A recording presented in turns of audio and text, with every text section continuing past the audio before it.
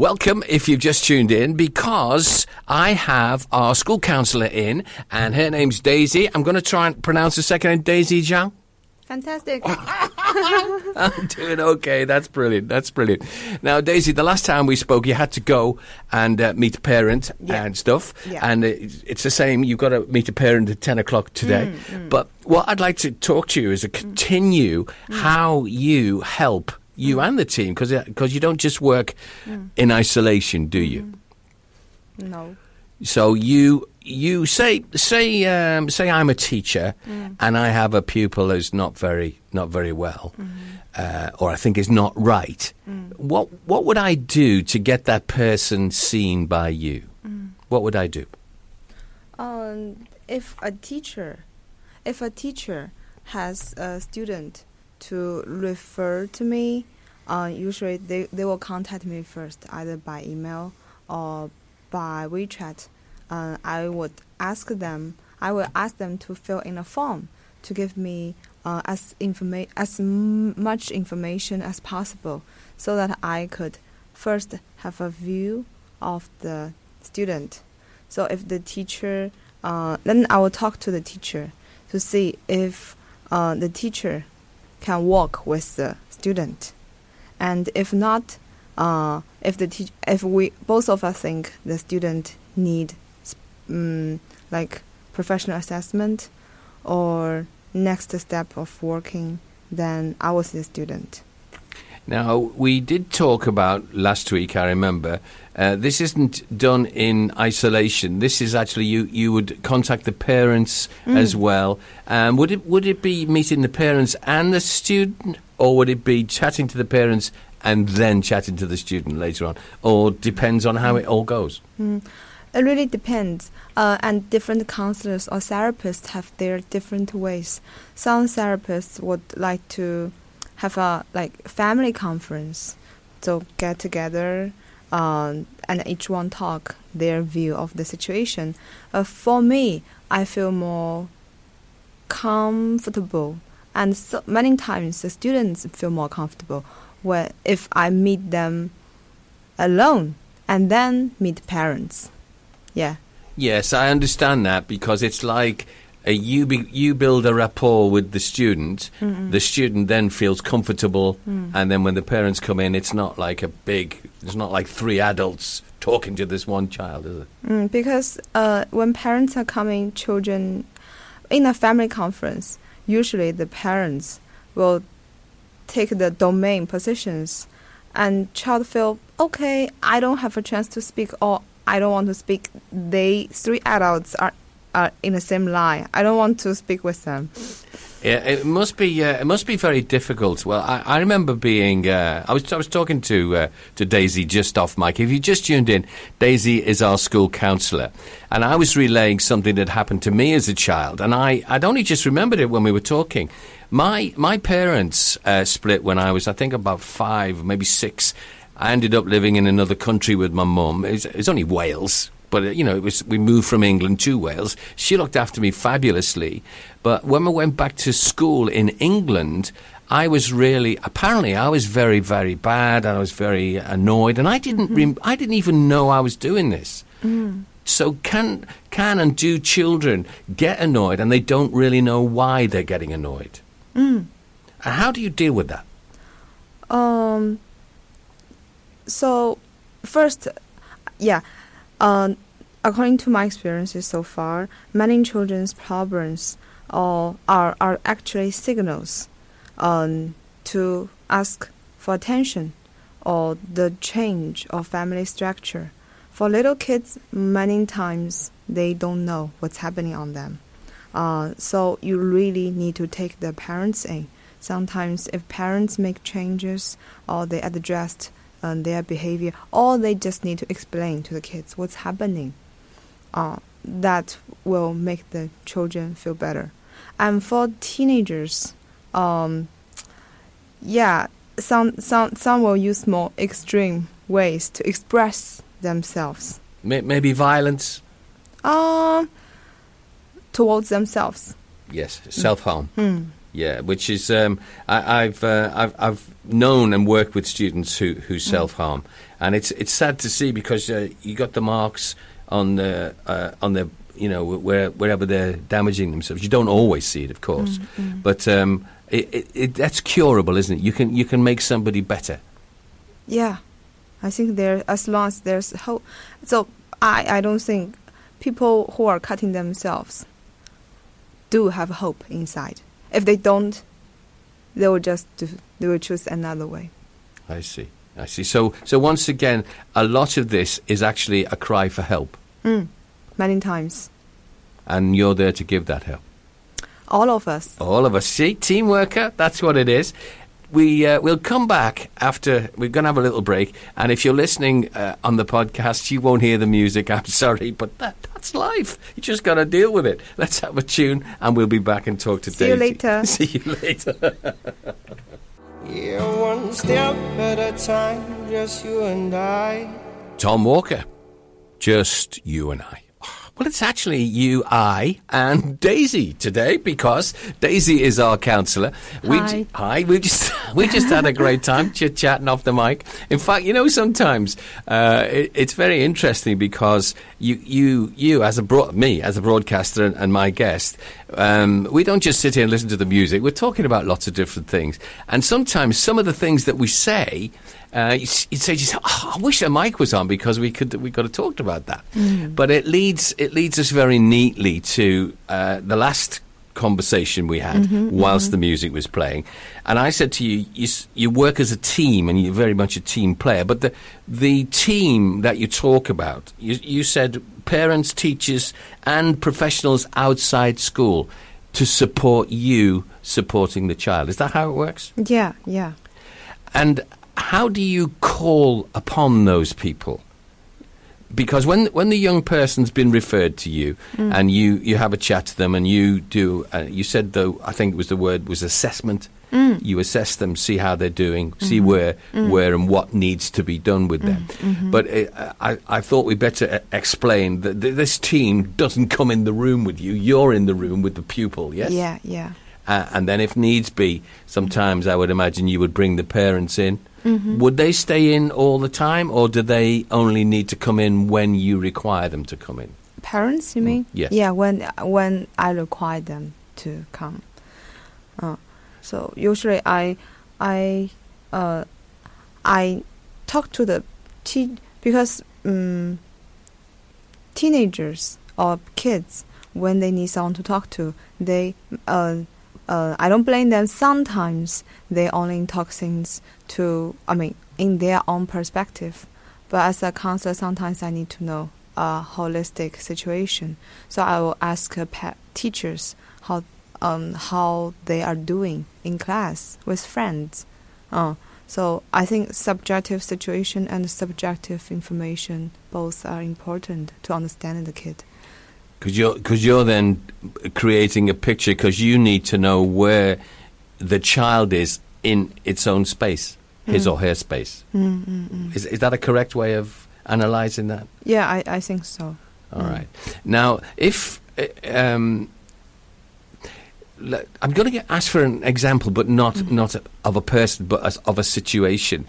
When do you reach a point, or do you reach a point in your head where you talking to the child after however many weeks or months or however long it takes, do you suddenly get a light on that goes, this child's much better now?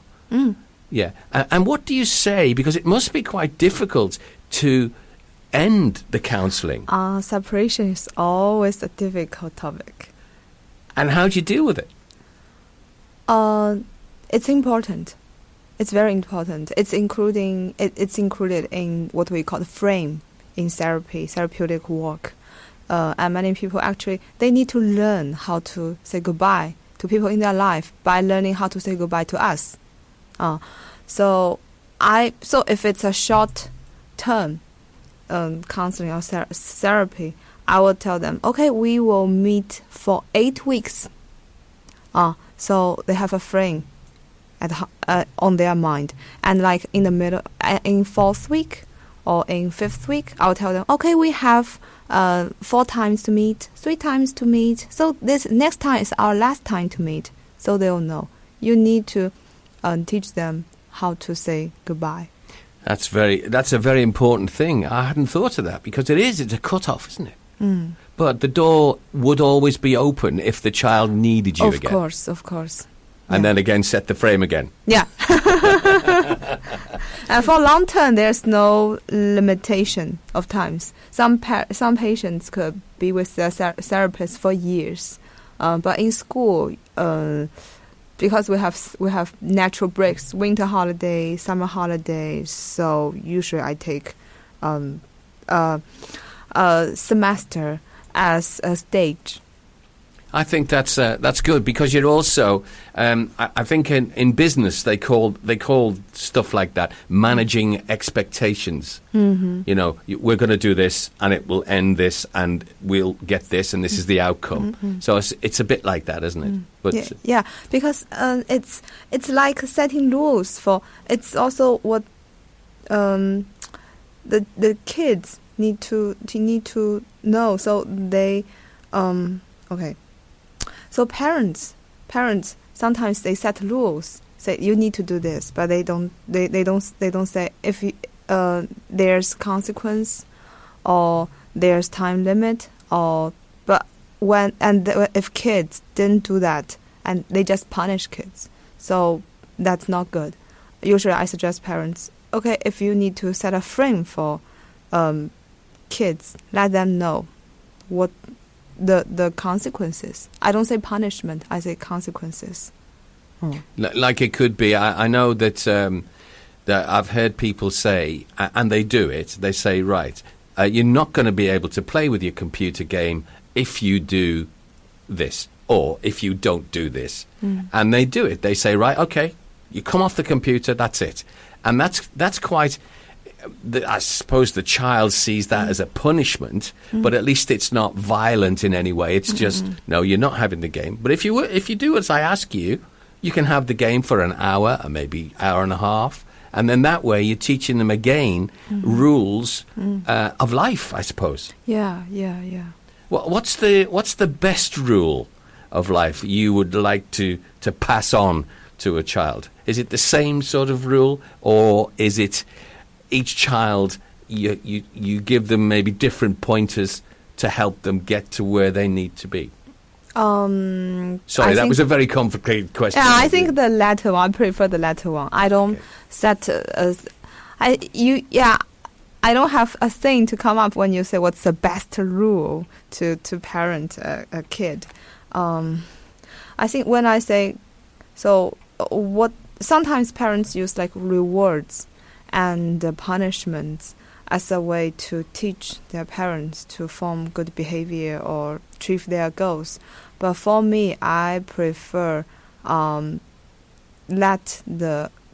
teach the kids what natural consequences are. If you don't study hard, then you will get blamed from teachers. You'll be picked up from class. That's a natural result you need to bear. And if you are willing, if you are okay to bear the results, then okay. Well, life is consequences, isn't it? Whatever we do. Yes, that's what I mean. Yeah. Whatever we do, there is a consequence to what we do. And sometimes, I've done it myself, I've done something, and afterwards something's happened, I thought, if I'd have just stepped back, but we don't always step back, do we? I sometimes go where angels fear to tread. I do something and afterwards think, oh, idiot, should have given that a bit more thought. So I suppose we're all a bit guilty of that, but at least I do know my boundaries, and if I'm doing it wrongly, my line manager will say, oh, I think we need to talk about this. Yeah. And kids, they when they learn it, and their brain develops when they learn it, and they need parents beside to tell them. So this is the consequence. So tell them what's happening. Yeah. So they're not making the journey by themselves. No. Because it's a difficult journey. Never. It's a difficult journey. It is. Growing up. Very difficult. I suppose sometimes when we are, because I'm a parent, I've got two. Well, I've actually got 3 children. Wow. And my son and I lost contact for 42 years. And when I was back in England, we made contact again. That was just incredible. Wow. It was really good. Long story, I won't bore you with it, but we're back as a family now, and it's just fabulous. Makes me feel good. Okay, tell me more later. I will. I knew you'd say that. We're gonna have another break, and we'll be back shortly. Okay. We set the frame because you have to go at 10 o'clock, don't you? Yeah. Yeah, and it's time. We're gonna. You're wondering who I'm talking to, right? I'm talking to our school councillor, Daisy, and she is brilliant. And we were just talking now about when you finished with a student or a student, students came to you, had some problems within the time frame, it all worked out okay, and they leave, go back to the school, back to the classroom, and they're all right. Do they say hello to you, or do they sort of not say hello to you? Do they feel a bit embarrassed? Is that? I would say most students would say hello to me when they meet me. Some like what, hi, Miss Zhang, but some like very silently, like make a very small, almost invisible structure. I suppose sometimes people may feel we broached this last time. May feel, she knows my innermost feelings, my innermost secrets, but they must understand that you don't. It's it's professional ethics. You don't discuss it. No. But I like the idea where you just said there's a little wave sometimes. Some kids, sometimes kids need, I would say, I use this metaphor sometimes, they need a rubbish can when they have so much to tell, to complain. They're angry with the world, and they need to find a person to complain. And it's natural. I think it's good. It's good they can find me and they can use me, and they they did that job with me and they bye, and I think I accept this. Well, that's good as well, because they've also, we said goodbye was an important thing, and they were able to say goodbye and also say hello, and so you've taught them that within the frame as well. Yeah, I think that's good. That's good. I never saw my therapist afterwards, but we had a lovely goodbye, and it was very funny because she said to me, Baz, I really think that we need to stop now. And I said, that's really funny because I was going to say the same thing to you. She said, I could tell. It was just good. We were together. But if she walked in now, give her a big love, because she meant a lot to me. Yeah. And that's important. I think you've got the best job in the world. Thank you. I do. I always like working with people. I mean, the deepest part of human nature, and I think we share a lot in that area.